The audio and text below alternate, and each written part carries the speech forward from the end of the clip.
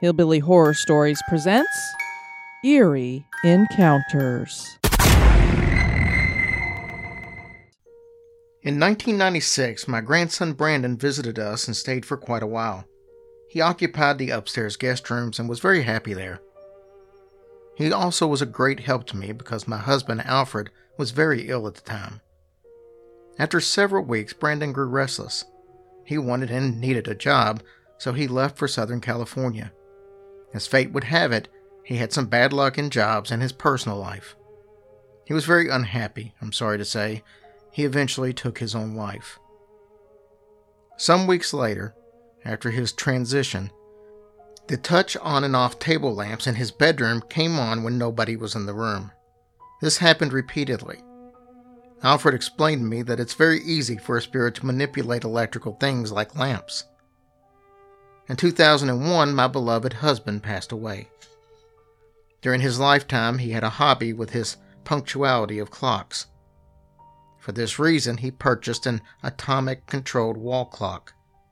He was always so very happy when the news came on at exactly the right time. He pointed this out on many occasions. One afternoon, a few months after his transition, I saw that the wall clock had stopped. I thought maybe the battery was low or maybe even dead, but I did not address the problem right away. Later that day, I discovered to my surprise that the clock was right on time again and functioning normally. Now, Alfred was an electrical and mechanical engineer, so I thought he probably had something to do with that.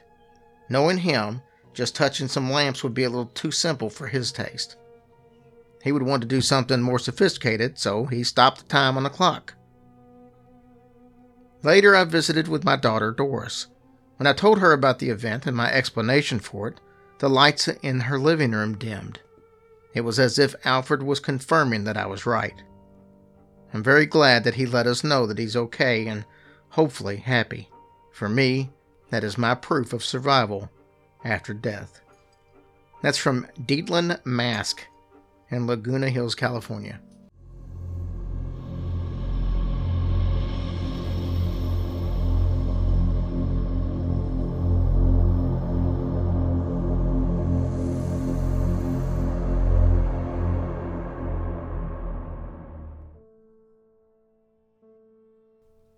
An interesting event happened to me in October 2007 when I was about 10 years old. I was living in Minnesota with my family, consisting of myself, my parents, and 3 younger brothers. I slept in the front bedroom with 2 of my brothers. I slept in a single bed while my brothers shared a double bed. One night, I found myself awake for no apparent reason with what appeared to be a female figure, 5 to 6 feet tall, standing right beside my bed. The figure was facing me and standing near the head of my bed. It seemed to be covered from head to toe with a white gown, much like a wedding dress. It was a complete cover for her body, and I could not see any of her face nor any of her skin. I thought it was just a dream. I closed my eyes and I went back to sleep. The next night, the figure appeared again in the same place. This time it was waving a white cloth over my head, and I could see a bare forearm and a hand. The skin was that of a Caucasian, while the rest of the figure was covered by the same clothes as before. And I stared at the image with disbelief, and I became determined to prove to myself that this was not really happening. So I made a grab for the hand that was waving the white cloth to prove that there was nothing there. To my great surprise, my fingers grasped the cold, hard, and smooth hand of a human woman. For some reason, I made no attempt to call out to awaken my brothers. I put my head under the covers and immediately fell asleep. I've never experienced an encounter similar to this since then, and I have no idea what the figure was attempting to communicate to me, if anything. I would like to hear if other people have had similar experiences. That's from James Buchanan in Duluth, Minnesota.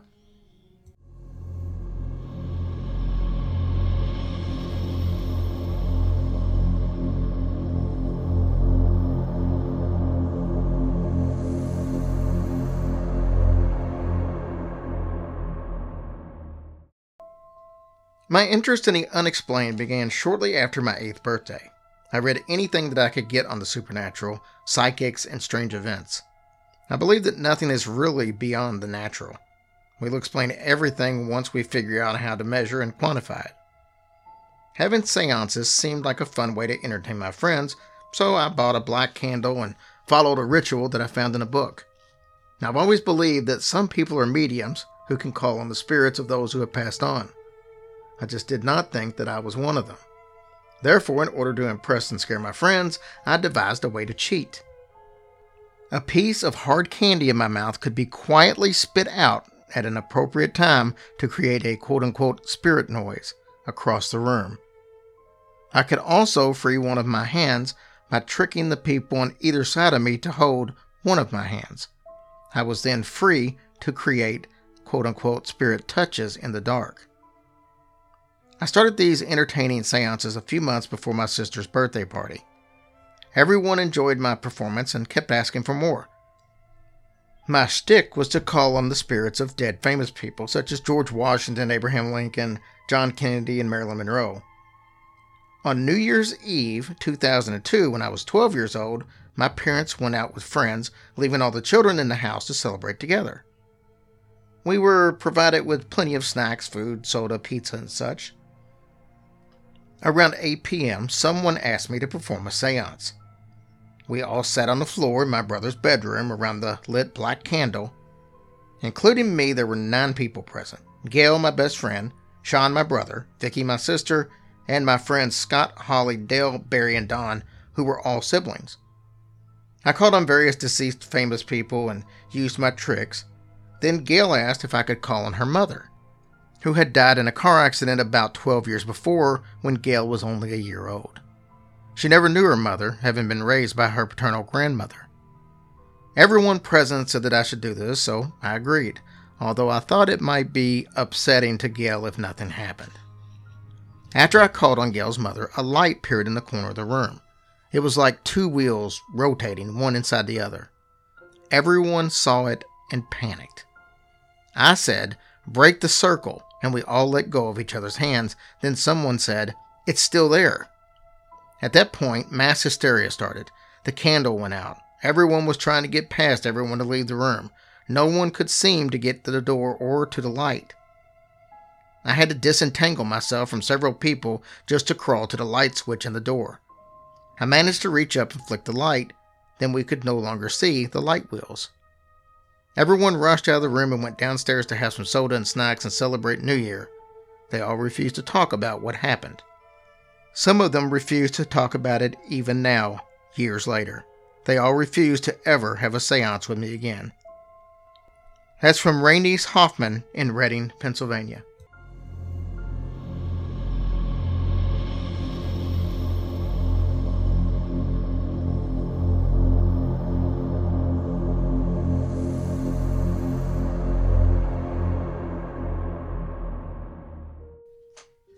Callie is a short, fat female cat that started showing up at my house in January of 2002. She showed up at the exact same time every day, so we just assumed that her owners let her out when they got home, and being that she was quite fat, she was just looking for some extra free meals. We had fed a number of stray cats over the years and have always kept an extra bag of food on hand. About the end of February, Callie started staying and not leaving during the day. Sometime during March, we started seeing a wispy outline of a woman passing through our kitchen. Nothing clear, just a vague outline. This did not strike me as too odd, being a member of various paranormal groups. I've seen many strange things and have had poltergeists in my house in the past. One mid-April day, I was looking out of our sliding glass doors onto the deck where the cat was looking back at me. For about 3 seconds, a full apparition of a little old lady appeared right on top of the cat. I promise you I saw her as clear as a real person standing there. She was very frail, had her hair in a bun, and she wore a long-sleeved, full-length, dark print dress and looked like she was at least 70 years old. Not knowing what was going on, but having some idea and having some training with dowsing, I got out my pendulum and started asking questions. I learned that the cat had come from no farther than 5 miles away. The ghost was the cat's owner, who had died in January. I also learned that she was hanging around because she was concerned about the cat's well-being. Wanting to confirm what I learned, I started asking around and found out that the widow Smith, not her real name, had lived about 3 miles from me, and she died in January, and she fit the description of the apparition exactly. I also found out that her son took over the house and threw everything out. That could explain the cat's fear of males. It took some time, but it has since accepted me. I let Miss Smith know that we would be taking good care of her cat, and we would be taking it to the vet along with ours for shots next week. I told her that it was time to cross over and go to the light. We've not seen her since. The cat is still here. I guess living by herself, that cat was very important to her, and as fat as it was and used to being indoors, very pampered. I feel she could not cross over until she knew that her cat was going to be taken care of. We're much obliged. That story was from Thomas Ginther from Alton, Virginia.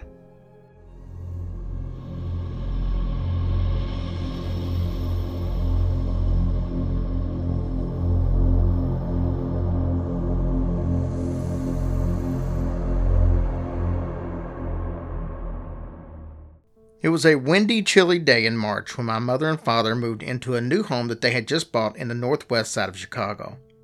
This was an income home that had 3 apartments. My dad wanted the first floor apartment.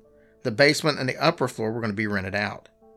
Now, immediately, my 2 daughters, Janine, who was 3 at the time, and Bonnie, who was 6, asked to stay overnight with Grandma and Grandpa. They agreed to have the girls come in about a month, which would give Grandma time to get all settled.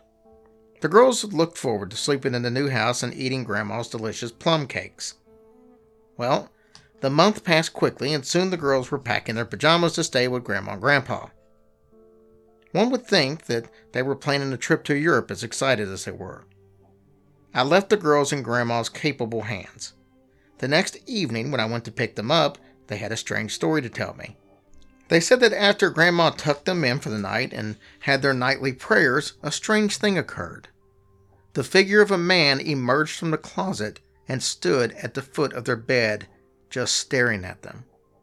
They were so frightened that they pulled the blankets up over their heads and fell asleep after a while.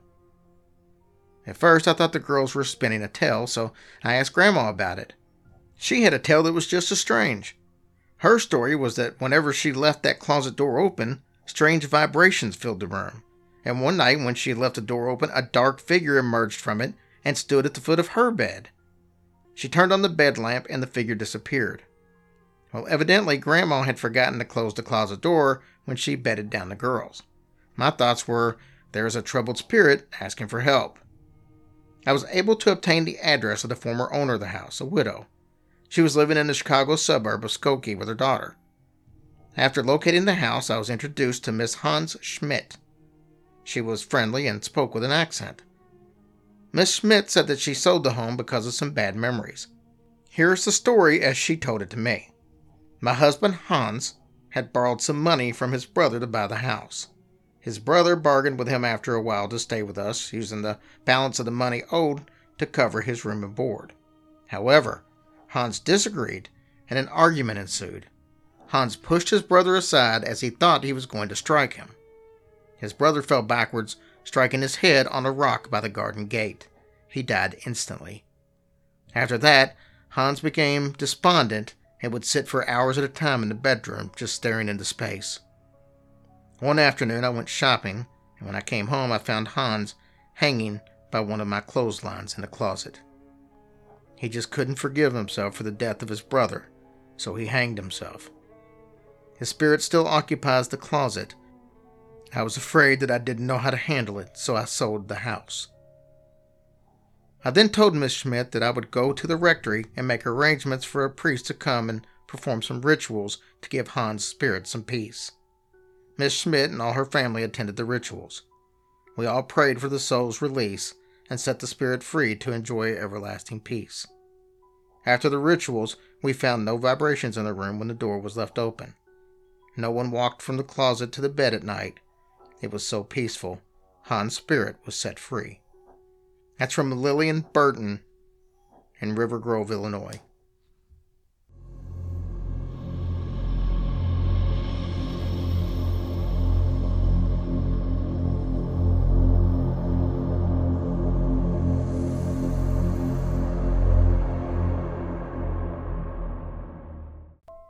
The death of my mother, Viola, left a devastated family that had been so close. A few weeks after the funeral, on a summer afternoon, my older sister, Angela, a heavy smoker, decided to take a short nap on the couch, something she usually never does. However, she was extremely exhausted, as we all were, and she needed to relax. She lay down and lit a cigarette with the intentions of taking a few drags and putting it out. Of course, the obvious occurred. She dropped off to sleep quickly, still holding the lit cigarette in her hand. Nobody was at home, and it was quiet and peaceful. Her husband, who was a surgeon, was at the hospital. Suddenly, she dreamed that the phone rang, which woke her up with a jolt. The cigarette was about to burn out and onto her body when she jumped up and frantically put it out in the ashtray next to her. She ran quickly to answer the phone. Mother's voice screamed, "Put your cigarette out!" and she hung up. And then Angela woke up. She was standing by the table and looking at the phone, which was still on the receiver. She didn't know how it happened, but that phone call from her mom may have saved her life. She could have burned to death. That's from Ethel Rawson in Hardwood Heights, Illinois. You have been listening to Hillbilly Horror Stories presents Eerie Encounters. If you have an eerie encounter that you would like read on the show, please send it to hillbillyhorrorstories@gmail.com.